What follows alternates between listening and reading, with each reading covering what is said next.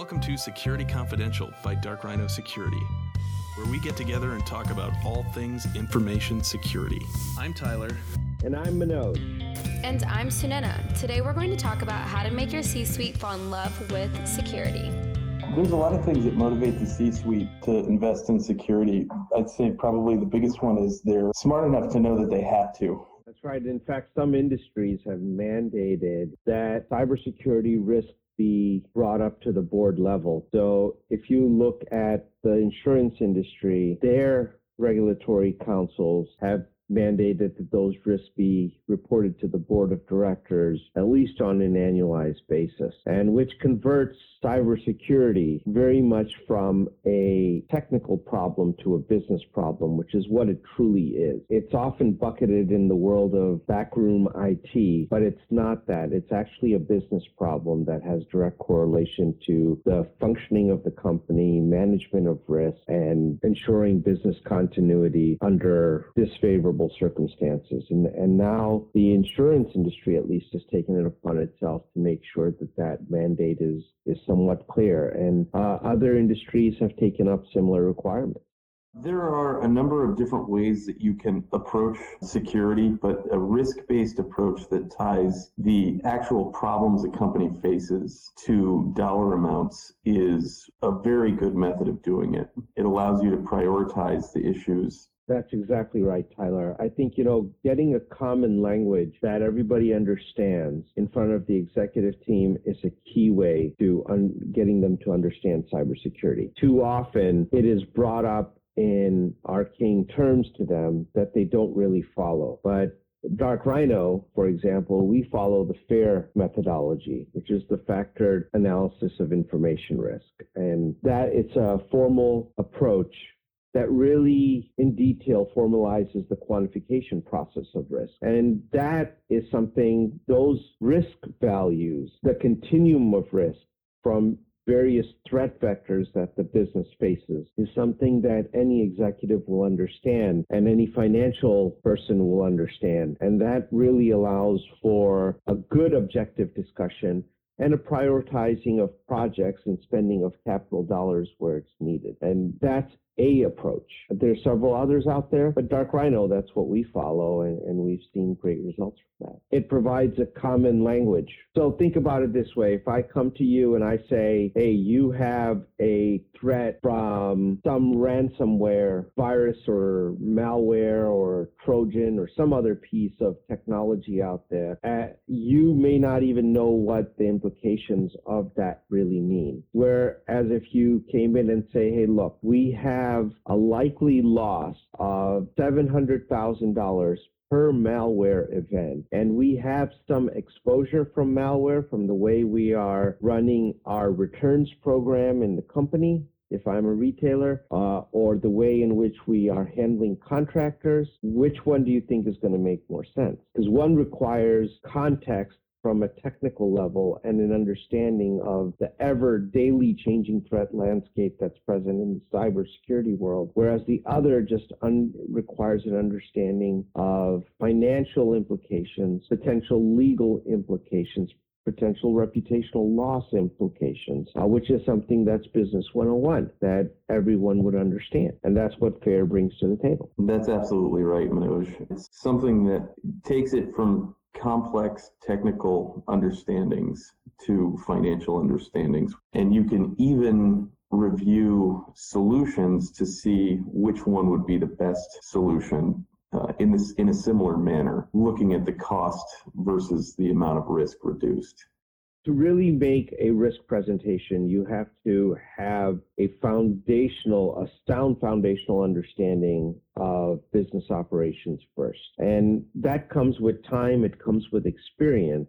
Yeah, I agree, Manoj. Business is something that you from a technical person standpoint, speaking for myself, it took me a little while to realize that there's more to it than just the nuts and bolts of the technology that we have to employ to provide proper security. It's very much driven by the business side of things, and that comes with experience. What the key part is, where do you spend limited capital or expense dollars? And where you have to do this is where your risk goes, right? But I think, I think it's a fairly mundane conversation, because if I listen to an N number of security podcasts that are present out there, everybody wants to talk about risk in some way, shape, or form. It seems to be the new industry pet word that's out there. What I don't ever hear discussed, and I think, Tyler, I'd like to bring some of this up with you, and maybe you can lend some insights on this. How do you use cybersecurity to actually increase margin contributions, increase revenue to the organization? It's a topic that is not very widely discussed, and it's because it's not the interesting thing that everyone focuses on about security. Is security for the sake of security, if we're being honest. Yeah, that's right. That's great, actually.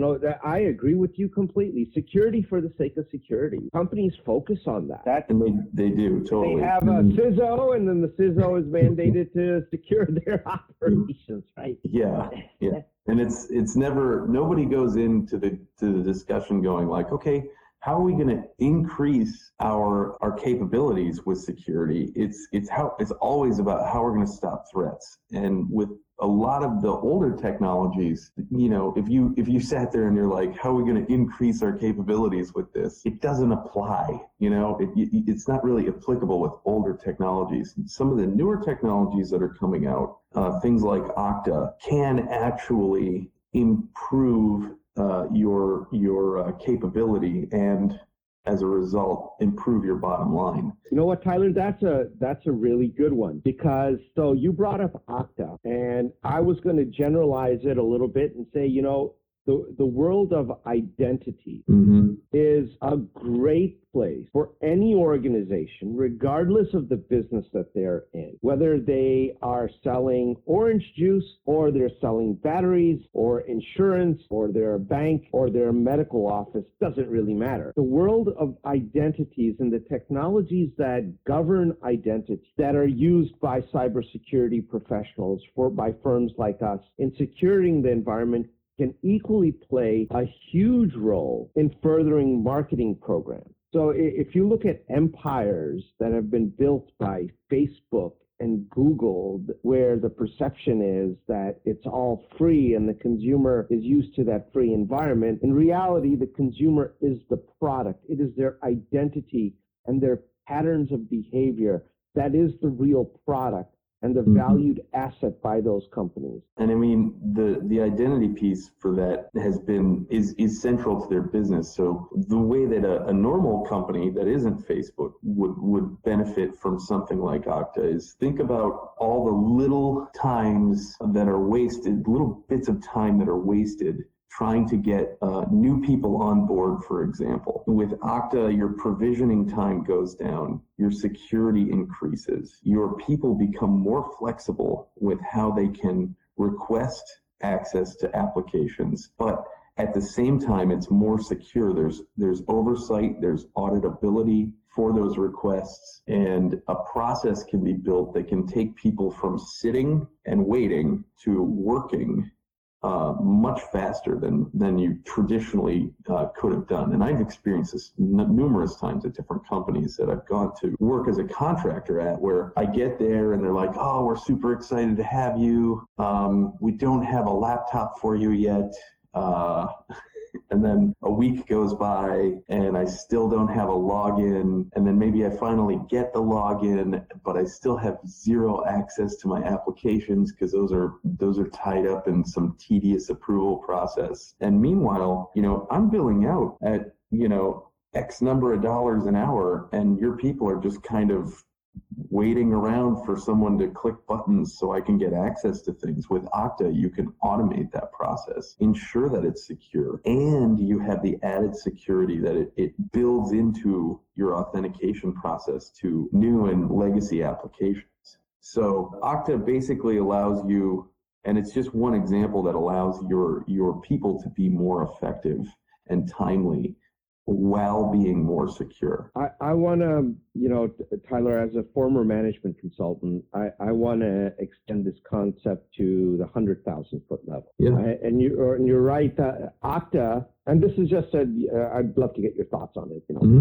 The Okta is a technology, and it does help in managing identities. But when we are looking at strategically, how do we want to use these cybersecurity technologies? And let's make up an example. So I don't know, it's a cold winter's day. Let's say I'm a company selling golf balls, because I'd rather be golfing today anyways, but I can't. So we'll sell golf balls. In that industry, there's a lot of contract manufacturing. There has been a lot of mergers and acquisitions over time. And if you look at that landscape where you have grown by acquisition and you have multiple divisions selling, in this case, you might sell everything from golf balls that are used by professional players to specialty balls that are used at ranges to balls that are used by more amateur players as a learning device that may not even be legal on a regulation course. Now, in such a landscape, you might have one person, your customer, your consumer, that might have registered in times past with all these various companies that you acquired, and they might have registered with different emails, with different name truncations, and what have you, for their loyalty program, so that they get coupons in the email, so they can go to Dick's Sporting Goods and they can get whatever money they get off a golf ball. We're picking on golf ball. As these acquisitions happened, those identities never got consolidated. Right.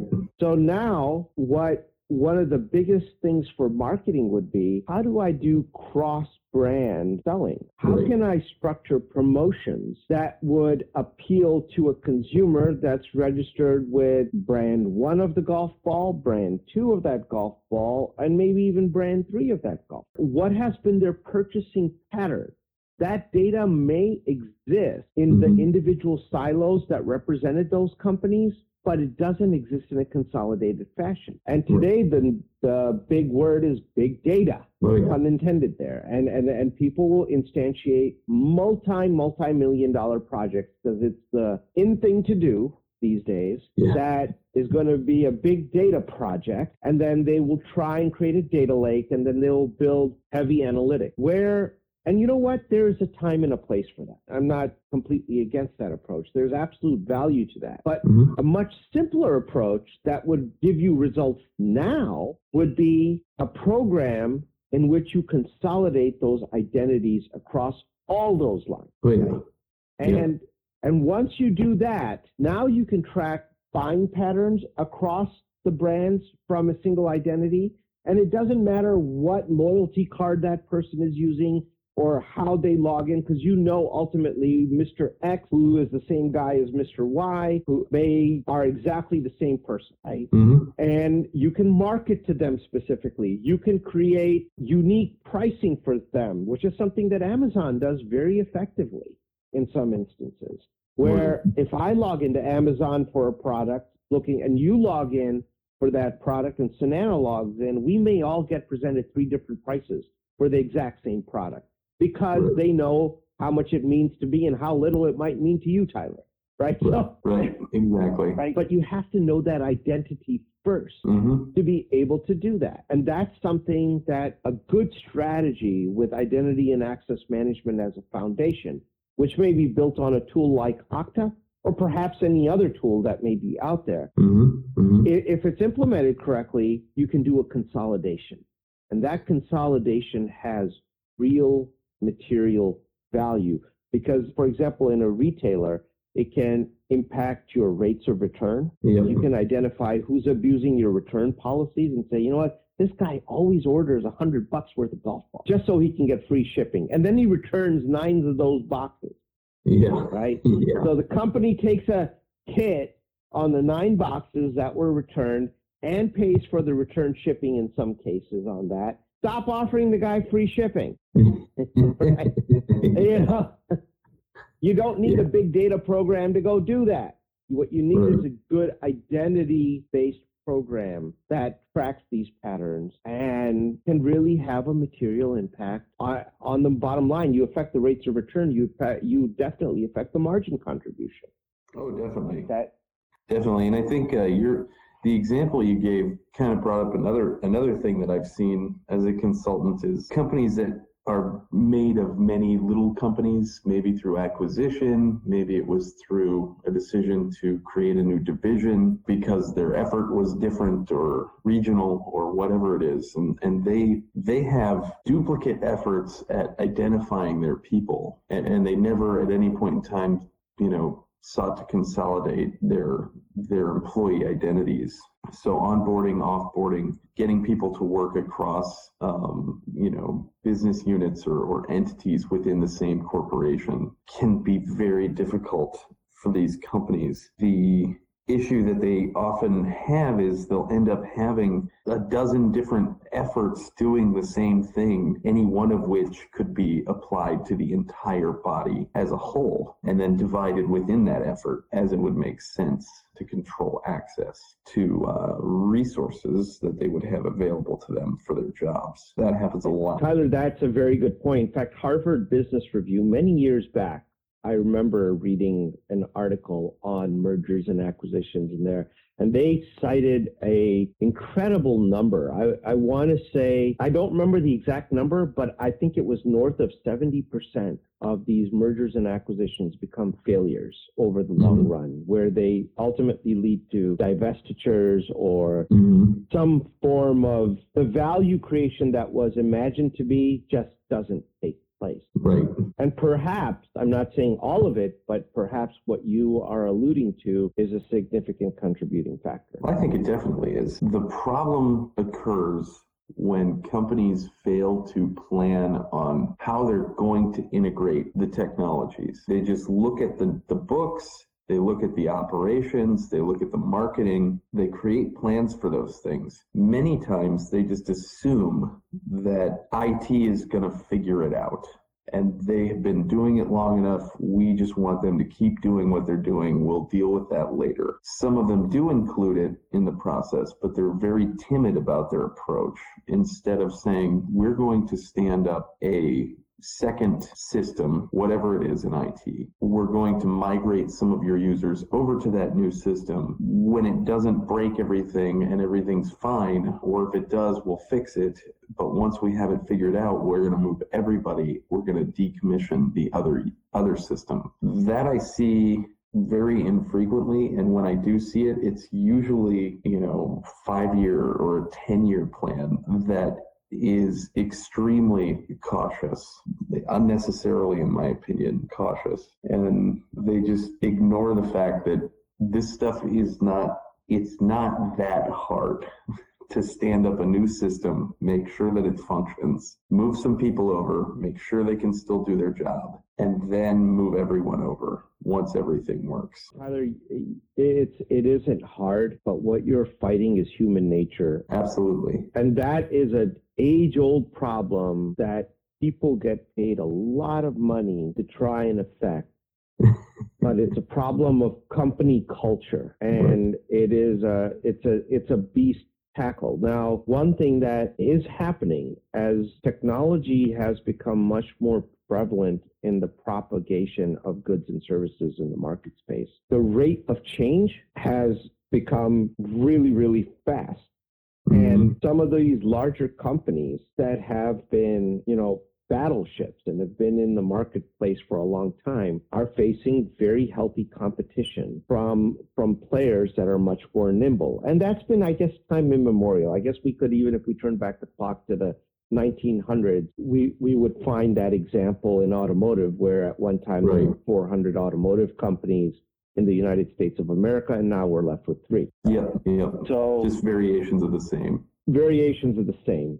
But what is happening, the consumer is becoming much more educated, and the rate at which the consumer is learning and is becoming self-driven to find product is something that is new in this market space that I don't know a lot of companies are prepared for. So, I'll tell you, running sales here at Dark Rhino, the old model of sales, and that's still employed even by a large number of tech sales companies, is a direct sales model where, you have an account exec that is directly marketing to one account, right? And using all the tools of the trade that have been established. But what we've seen with buying patterns is, especially in our sector, which is very high technology and rapidly changing, is that people don't want to be sold. They want to discover a solution, right? They want to be educated. They want to be educated. So sales has really gone from carrying a bag and saying, hey, I got this, I got this, I got this, to an educational exercise where if you educate the consumer, and most importantly, do it in a fashion that allows them to look at potential new approaches to an old problem, like we've been talking about consolidation of identities here to increase margins potentially, or something to that effect, then you might actually make the sale because you've given them a new approach to a problem that they may not have thought of. And at that point, you have the credibility and other people are not talking about it. And that gives them potentially a competitive advantage. And that's what they are ultimately looking for. I mean, that's what security doesn't make a company run. It's their competitive advantage in whatever field they operate in that makes a company pay its employees and pay the bills and do all those wonderful things. That's what someone is looking for. But as security professionals, if we can enlighten them with a different approach to apply the same technology, and at the end of it, come out with great compliance, but give them a competitive advantage, I think that's a huge win for them. And you can apply that model across all, and that's changing the way in which we sell dramatically. Yeah, well, I mean, I think it's it's using people's own intelligence to help sell something that they already know they need. It's just they don't quite understand it, or maybe they don't even realize they need it. But when you combine it with their experience, their intelligence, they go, oh yeah, that actually would make sense here. I can see how it would improve what we already have, as opposed to listing off, well, this is a benefit and that's a benefit, and it's more specific. You're educating them on how it works, and they're making the decision, yes, I see that benefit, that would benefit us in this way specifically. It is shifting heavily. And I mean, and that's the thing, is identity is just one example of something that could help someone further their business. Endpoint detection and response is another one that can help you further your business. If your people's machines are working more than they're broken, and you're protecting them from doing something that would break the machine, it's going to impact your bottom line. If your $100,000 a month sales guy, he's selling his butt off and his laptop gets malware on it, guess what he's not doing while he's waiting for somebody to fix it, replace it, whatever? He's not selling. Not at the same level he would be before. And for that matter, I guess it's not just endpoint protection, but in that bucket, I would also throw in all your data loss protection technology. Yes. Because if fundamentally we make that corporate data available to anyone at any time, and it's not sitting on a localized environment, then it can be utilized. And we build our approaches and processes in the company that can leverage that information. Then the individual becomes a lot less of a factor if there's a data loss event that takes place, or there's some kind of a mechanical shutdown of their device, if you will. Right. Or it's lost or stolen or anything to that effect. Right. And that's the thing, is the security tools that are available, you can leverage them to add that kind of safeguard and that kind of capability, because data being available to people is, if you're looking at it from a business perspective, that is a very, very good thing. If you look at it from a traditional security perspective, traditional security says, well, that's not necessarily a good thing. It can be a really bad thing. With the current technologies that are out there, things like BitGlass, things like Code 42, you have the ability to be very open and protected at the same time. Previously, that wasn't the case. It was either open or it was protected.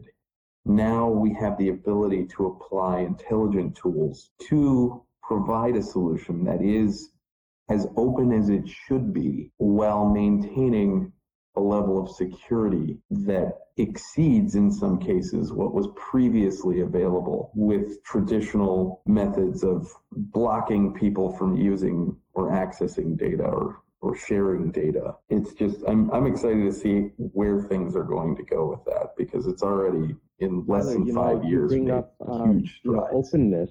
If you look at another industry that comes to mind where this is going to play a huge factor is healthcare, right? So if we look at a lot of these EMR systems are fairly antiquated technologies. I mean, they were not built in an era where openness and sharing of patient information was a high priority, if you will. Right. But now, if we are transitioning, albeit very slowly, but as we transition to outcome-based medicine more, then it becomes very necessary for that patient information to be shared with medical collaborators. And in fact, we at Dark Rhino have several small physicians practices, groups that are only maybe 5 or 6 doctors that use the technology of Box to securely and put patient information in, and it's a very secure environment. It's HIPAA compliant, has all the certifications and controls for that. And then they are able to share that information with outside medical collaborators, and they're able to track it. It's auditable. They know who saw it, where it was sent. It meets all the compliance standards, but most importantly, it allows them to openly communicate with other physicians and practitioners and scientists on a specific problem. And that is better for the patient's overall outcome. Yes, it is, which is better for the overall bottom line, especially given the new measurements used to determine how reimbursement will be handed out via government funding. Those are heavily tied to patient experience, and wait time is heavily tied to patient experience.